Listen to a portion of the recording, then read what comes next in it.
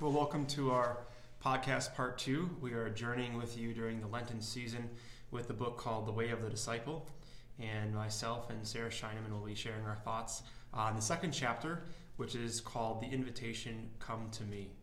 So as we enter into this, we just want to say thank you most of all for joining us. And we're hoping that during Lent, this is a time for you to be refreshed, rejuvenated, and recentered on Jesus Christ and his mission and his will for your life. Sarah, I'll quick invite you just to share what you shared with me before we began. But what is standing out to you in this second chapter that you would like us to know what's stirring in your heart? Yeah, thanks, Father. Hello, everyone. It's good to be with you again. And I did really love this chapter.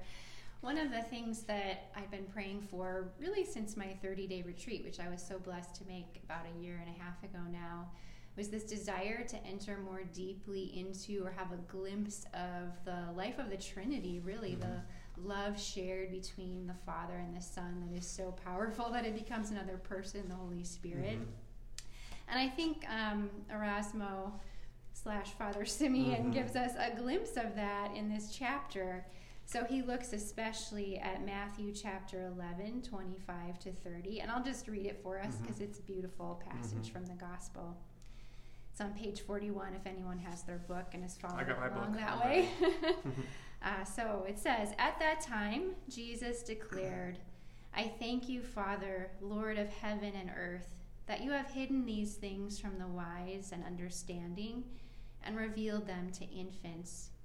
Yes, Father, for such was your glorious will. All things have been delivered to me by my Father, and no one knows the Son except the Father, and no one knows the Father except the Son, and anyone to whom the Son chooses to reveal him. Come to me,'" that's where we get the title for the chapter, "all who labor and are heavy laden, and I will give you rest.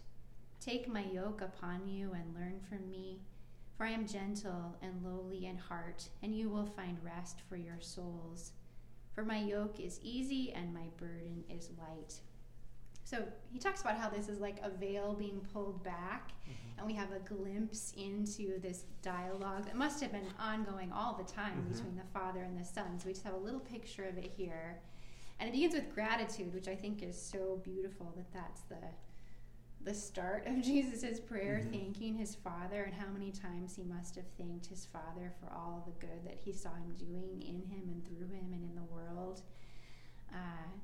We see him acknowledging the gracious will of the Father, that the Father has given him all things. So it's just this, I think, this beautiful glimpse into the inner life of Jesus with his Father. So that's the thing that stood out to me most, that I'm most grateful for in this chapter, the joy and thanksgiving that he shares with his Father, that communion. Yeah, I think that even kind of goes into his desire for us not to carry the weight of the world on our shoulders. And I think that sometimes we're just doing so much worldly activity that it even talks about, let me go back to my page here. It says, "I will give rest to your soul." And I think that is sometimes a thing we forget about our soul in the midst of, we know about our minds and our emotions because we're bombarded with it all the time. But how is our soul doing? And sometimes our souls are, we need to find rest for our souls, and that's that part of us that is meant to receive that gravitational pull that he talks about of the Father desires. So we're actually created for that rest. I think one thing that kind of points to how he wants us to find that rest is pointed to on page 36, which I just find just the best. Because he says a few things. He says the quest to understand the mysteries of revelation is meaningless without an accompanying desire to change one's life, so that our organs of interior perception may be restored to their pristine health. Our organ would be obviously our soul he's talking about there. But then he talks about, he says, Jesus went up into the hills and called to him those whom he desired, and they came to him. And he created 12, or some days he made 12, in order that they might be with him to be sent out to preach and have authority to cast out demons. And I think these 5 elements he talks about, the reality of discipleship, is sometimes a sobering truth. If we want to come to him, we have to have solitude with him. deep rest in Him. Number 2 is His freedom in choosing and calling. So the Lord spent time in prayer before He called people, which I think we can always do too. And He says our response to the call is the 3rd. And the 4th one is the shared life of companionship with Jesus and the other disciples. And the 5th one is the mission to teach and heal. And He says it is noteworthy that of these 5 elements, only the 5th involves any visible activity in the world. But I think that's just such a hard thing for us to comprehend, because if we want to come to Him, if we're laboring and we're burdened, then a lot of the work that He wants to do in us is invisible. And it's hard because it's not going to be on TikTok. It's not going to be on Snapchat or YouTube or Instagram. It's growing in that invisible reality with Him, that deeper interior life. And I was just wondering, maybe if you want to talk about maybe it's that tiredness of always needing to perform or always need to be doing something, which I think even Lent can be a crutch to do more. But sometimes we learn that less is more. Yeah. Well, I agree that rest is an important theme in this chapter, and pulling away from that activism we were talking about last week. For me, where that comes out most strikingly is on page 49. And he talks about how we often see rest as something we do to rejuvenate ourselves so that we can go back and do more stuff. Yeah, right. And he said, actually, that's not what the Lord is intending. It's to be this constant state of being with Him that He's inviting us into, so that every moment, that's what Jesus shared with His Father, this state of rest and delight in Him. I'm thinking back to a conference I went to years and years ago. Dallas Willard was the speaker there. He's a Protestant speaker. We love Protestants too. Yeah, who has since passed away. But the only thing I remember from that whole conference is this one line. He says, Jesus was the most relaxed person ever. He was always relaxed, that state of rest, of being at rest with the Father. So it's not just like, I need to rest so I can store up energy and go out and do things. No, it's a way of being. That was me this morning. I was like, well, maybe if I sleep a little bit longer, I'll have more rest to do more. That's not the right idea. Right. So He wants to give rest to our souls. That's a state of life, the natural condition in which a child of God habitually exists, and not just a passing phase of recovery. It is a deep condition of soul that is quite compatible with all the ordinary exterior activities and efforts of human life. Drop the mic. Yeah. And he also says the rest is not laziness or restoration of energy in order to get back to serious work. It's an end in itself. Think about, for those of us who pray the Liturgy of the Hours, the invitatory every day is talking about how, because God's children were disobedient to Him, they could not enter into that state of rest. But this is what He's inviting us into every day, to rest in Him and have our being and our doing come out of that. So you're trying to tell me if we... I'm being facetious here. You're trying to tell me if we actually do what God tells us to do, we'll be more restful, happier, joyful. It's amazing how that works. Yeah. And I think it's like he talks about, I like the translation with this particular passage of Matthew when he says, not like a child, but he uses the word infant. And then above on page 49, what you talk about, he says this is what Jesus' disciple must learn: the freedom of the babbling child on the Father's lap. Jesus' quote, "Come to me," is in fact a fulfillment of Isaiah's prophecy, where he says, "You shall suck of my prosperity. You shall be carried upon my hip and dandled upon my knees, as one whom his mother comforts, so I will comfort you." So I think also that rest is comforting. And it takes time to I don't know, I think of this image by another non-Catholic or non-Christian, Liz Swindoll. She has an image of Jesus, a little child, a little girl speaking to Jesus, kind of in her little sandals, playing with her toes, and Jesus is just sitting there listening to her, just totally fascinating. The child is just so happy to babble to Jesus. And I think that's a part of it, is having that childlike, that infant-like dependency. And as the mother does that, so more does Jesus as comforting us. But that can be hard, though, because we have wounds that make us think of our own human family, and sometimes our own human family can make us resistant towards that. So I wonder if maybe you could talk about maybe this process of laboring and being tired and resting the Lord can also be a process of healing. Yeah. Well, I think you're right on that being little. I mean, that's what Jesus is saying in that Matthew passage, right? The mysteries of the kingdom of God are revealed to the little ones. And I think we want to be big sometimes, or bigger than we think we are, and the freedom of being little. But you're right, there is healing that needs to come, because a lot of times our experiences of being little or trusting human beings don't work out so well. And I think that's where Mary actually is a huge help to us, both her own model of being little before the Father, but also, you know, we do know that in those times when it's hard to go to the Father because we might have blocks, you know, in our own fatherly relationship, she can be mother to us and be tender with us and help us approach the Father. And I think you shared in a homily recently a beautiful image of that from your own retreat, if you remember. Oh, yeah. Maybe you want to share that with our listeners today. So I think there's for men in particular, psychologically, being removed from the mother's breast can be a very difficult thing when they're being fed by their mother, and then that necessity of being fed that closely to Mary as mother is really, really important. I think that it's like being, some people call it being naked with God. Like you're placing yourself as you are, no clothes on, in Mary's arms or in the Father's arms, and you're allowing, if it's God, the Father, you're putting your ear on his heart as John, the beloved disciple, did, and just listening to his heart say, I love you, I love you, I love you.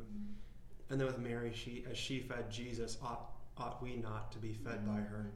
And that can be, if we're brought up in kind of a Puritan sense, or we don't have a healthy understanding of the body, or if we've unfortunately been abused and told our body is bad and you don't do that, that can be a bit of sometimes the evil one can have a stronghold on us, so we can't rest.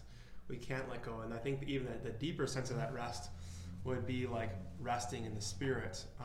So if anybody has had that happen to them before, that would be where I would say you let go and let God, and you're just fighting, and sometimes people will be praying with you and you just fall over. And I can remember when that happened, I was seeing people go and getting prayed with, and I'm like, this is a bunch of hooey. I've never seen this stuff before. And then one of the holiest people I know, I saw get prayed with, and then she went down, and I was like, uh-oh. And then when I was being prayed with, they had the host, like a consecrated host in a luna, which is a little glass piece that holds that, the Lord. And I remember I walked up, and what they were doing is they were taking the host and resting on people's foreheads and just letting the Lord rest on them so they could rest in him. And not any sooner than when they moved the host 2 inches towards me, I fell down. And it was hard because as I'm resting in the Lord, or some people like call it getting slain in the Spirit or being baptized in the Spirit, it was really, really hard to lay there, even knowing I was out. But I was like, my soul's like, I'm so tired. My body's like, I'm so tired. My mind's like, well, why don't you get up and do something? And I had to like say, Jesus, I'm just going to rest here for a little bit. And I was so quiet on the inside, that rest that he wanted. I remember going to bed that night, and everything was quiet. The voices inside were quiet. Even the interior ruckus that we all have from time to time was just quiet. And then I woke up the next morning, and it was like the feast of St. Benedict. And obviously, we know his story with like the raven, and there were like crows or ravens around the tent that I was sleeping in. It was super, super loud that morning. Were they feeding you? Yeah, something. Get up, it's time you rested enough. But yeah, it was like so important just to rest. And I think there can be fear of even like letting ourselves be caught. Like, will someone catch me if I fall? And in that act of resting. Maybe you could talk about your own experience of letting yourself be caught so you could rest in the Lord, in your own conversion experience of being a Protestant, being Catholic. Yeah, well, I think, as you were talking, I had this picture of like a child who's overtired, and they just like start running around and doing crazy things, and it looks like they have a lot of energy, but really they're exhausted, and they're just longing for like the mother to come or the father to hold them and let them relax and fall asleep.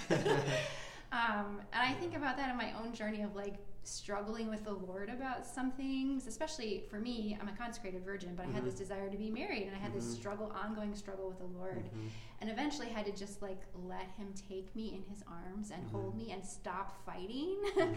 And then the invitation came to rest and to be with him. And so, you know, we are like little children. I encourage those, if you're running around and fighting and struggling, maybe the invitation actually is just to stop and sit and allow the Lord to hold you, or Mary to hold you. It's when we give up the fight that there's a lot of fruitfulness, I think. Yeah, you're kind of like leading into on page 46 at the bottom of that paragraph. It says that no one can be a Christian without learning how to become totally dependent upon God as Father, in union with Jesus as our brother and Mary as our mother. And then over to page 47, it talks about what impedes that. It says, well, God's good pleasure leads to our insertion into the community of divine persons. Worldly autonomy leads to splendid isolation and eventually death of soul, since it cuts off the source of life. So autonomy is like this self-will. It's I got this, that spirit of self-reliance, which is pride. If you haven't renounced spirit of pride, I highly encourage you to repent of that. It's a beautiful experience. But even going further, he says spiritual childhood must not, however, be misinterpreted as perpetual infantilism or immaturity in the psychological sense, or some kind of mental deficiency stupidly embraced. He says the kind of childhood dependence on the Father meant here can be understood only if we look at Jesus as a living example of what is meant. It says, in him, radical dependence on the Father and obedience to him enabled him to accomplish marvelously bold and vibrant things that are the opposite of limp indifference. To preach the truth, oppose tyrants, love and heal poor and sick, teach the ignorant, die on the cross to redeem the world, rise from the dead by his Father's power, and send the Holy Spirit to recreate our hearts. I think like that limp indifference is like so many students on campus, not to like point them out or anything like that, but like Bishop Barron said at the Seek conference, if you have been presented the gospel, there is no way you can remain indifferent towards the person of Jesus. And if we keep calling him like some great wise mind or some good philosopher or whatever, a good teacher, it's like that's extremely disrespectful. And we can't allow people to, we have to really make sure we're learning about him always ourselves. So when someone remains indifferent, we actually have like a sorrow in our hearts.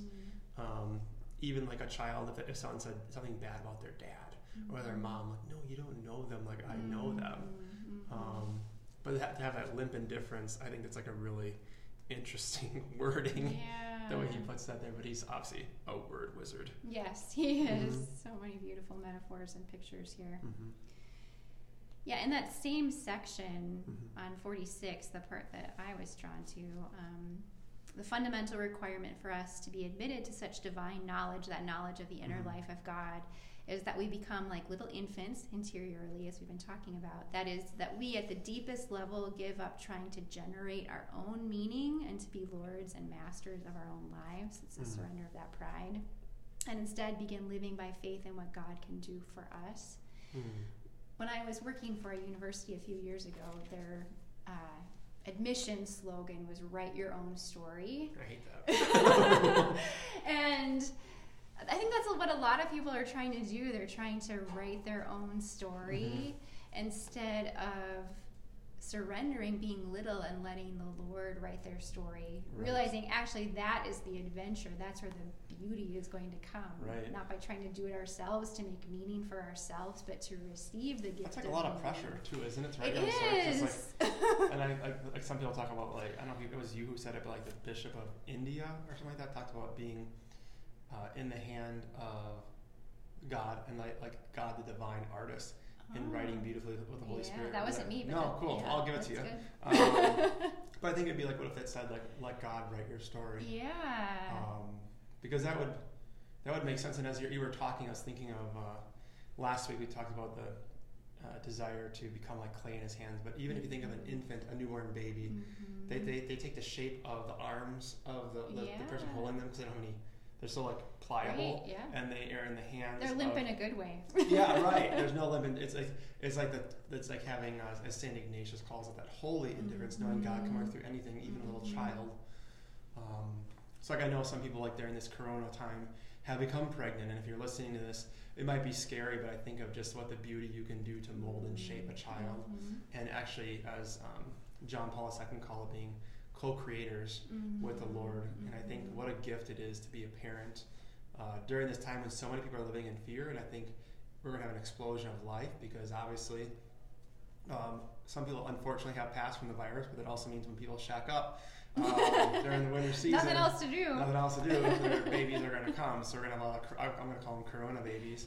And I think they're going to be one of the biggest gifts to our world in this time. And I think he goes even further. I just have to keep reading this stuff because he's just so good. He says, on page 47, he says, Christian dependence on God produces attitudes and deeds of freedom, while most often the so-called, quote, successful, unquote, people of this world labor under slavery that puts glum looks on their faces and makes them prisoners of apathy, which is juxtaposed with children. So he says, children, on the other hand, so dependent on their parents, enjoy a freedom at play and a capacity for joy that adults normally lose.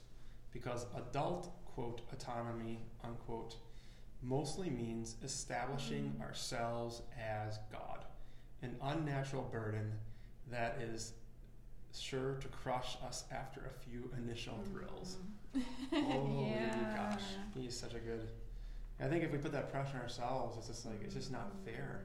Like you can almost like, it's almost like, I imagine, I guess the image that comes to my mind is like seeing a really, really big person holding a child, and then that child holding a child, and then that person's arm, a child and a child and a child. It's almost like an infinite progression of like being held. But once you say, I want to do it my way, and you get to that point of like, I want to do it, you leave the Father's arms. And that could be one of the most devastating things you ever did. And sometimes not to your own fault. Maybe you were abused, or maybe something really awful happened to you. And somehow the image of of the Father, God the Father, or Mary his mother, or Jesus' brother was ruined. I was just going to wonder if you could speak into that, of how you've seen the beauty of that, but also maybe the fear of that when people try to be God. Yeah. It is a horrible burden to have to take on ourselves to try to be God. And it's one that we're not meant to bear. So he talks about in Matthew, Jesus wants to give us a light burden, a yoke that it's easy for us to bear. And I think that is the invitation that he is offering to all of us, all of those who've been trying to bear this impossible yoke. Yeah. Come to me, let me be yoked to you, I'll carry the weight, and you can just walk with me. And as far as those who have been wounded and hurt, I guess it's just that invitation, that hope, like just open your heart just a little to trust the Lord even though you have been wounded, because if you give him just a tiny little bit, he's going to bless you with so much more than you can ask or imagine. But it does take that act of trust on your part to do that, and certainly we can all be praying that you have the courage to do that too. Yeah. On page 50, maybe we can kind of end with this, and we'll just... There's so much here. I was thinking of how angry I was yesterday because there's so much to talk about. But on page 50, he talks about, but this rest, obviously unyoking ourselves, that Jesus gives us to become like him, itself has a condition. He says, take my yoke upon you and learn from me. He says, he does not take away the burden of our slavery to artificial ideals, social conventions, materialistic values, the cult of pleasure and of the body, and any number of obsessions. But he does this only in order to give us the yoke of his own. It is clear that as creatures, we are always going to be serving some master or the other. It can be society, individual persons, a certain powerful group, some idea we are obsessed with, or perhaps our own tyrannical and capricious will in the form of addictions to money, possessions, sex, drugs, alcohol, or simply the thrill of power and success. Clearly, any of these can be a cruel tyrant, and we will be poor slaves laboring under its tyranny. Or, thank God he says or, we can serve and share the labor of him who is gentle and lowly of heart, the Son who invites us to the intimacy of the Father by sharing his own destiny and mission. I think that's just that spirit of the world, like worldly endeavors, and we have to renounce that. And I just firmly believe if we renounce that in the name of Jesus, I renounce the spirit of the world and I accept the yoke of Jesus, like a simple prayer you could say. That'll allow us to unburden ourselves. But then I think it has to be a daily thing, because it's hard because we're also physical beings. We are matter. But there's also the invisible realm, and like we don't always see the addiction, but it's there, you know. And I think the Lord wants to free us clearly from that. And maybe I'll let you end with a few words, and we'll do a couple shout outs just to continue this journey with our friends. Yeah, I think that is right. That passage you read, we're going to serve someone. We're made to worship. We're made to serve, and the masters that we often choose are just so harmful to us. We don't see that, but the loving goodness of our Heavenly Father says, come and serve and follow me. And his voice is gentle, so maybe that's the last thing to end with, the gentleness and tenderness of Jesus calling to us. So if you have voices in your head that are angry or harsh or accusing, that's not Jesus. Judgmental. That's not him. So ignore those ones and listen for that quiet, still, gentle voice of the Lord calling you to a light yoke. Yeah, and I think for me, often when I place myself in the Father's arms, which is usually Father's arms where I usually do when I do my examen prayer, not the examination of conscience, but the examen prayer, I just hear the Father often saying, shh, shh, relax, I got this, you know, and it's more trust, more abandonment. As we close, again, we want to say thank you for joining us. Just want to give a couple shout outs just to have some fun too, to make sure we're not Debbie Downers or anything like that, or angry Andrews or whatever you want to call them. But we've been burning a candle the whole time while we've been here, and it's by a company that I started finding in seminary. They're called Manly Indulgence, and this particular one smells amazing. It's called Suit and Tie. So I was going to give a shout out to them.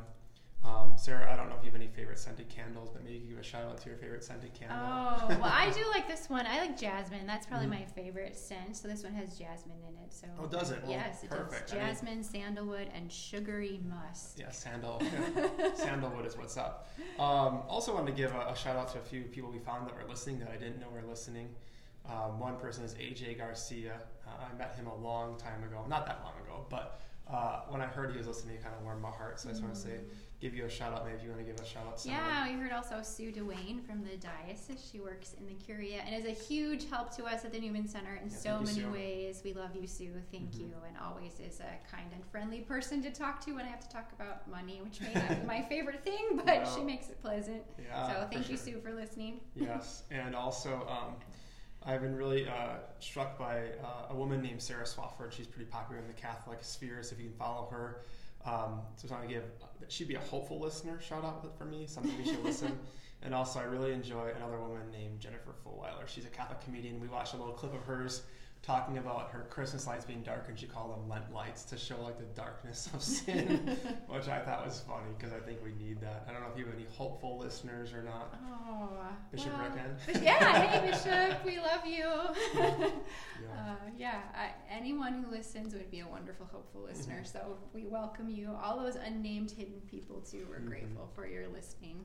Yeah, and also if you have any prayer requests, our email address is titancatholics@gbdioc.org. So you can always send us one, or two, or seven, or whatever, and we'll definitely pray for you. So let's close with a prayer. Let's be the last paragraph of the book on page 55. And I think it's just a very simple prayer. So we'll close in the name of the Father, and of the Son, and of the Holy Spirit. Amen. Amen. May Jesus transform us gradually into the utterly free and utterly obedient person he already is and has been from all eternity. Amen. Amen. In the name of the Father, and of the Son, and of the Holy Spirit. Amen. Amen.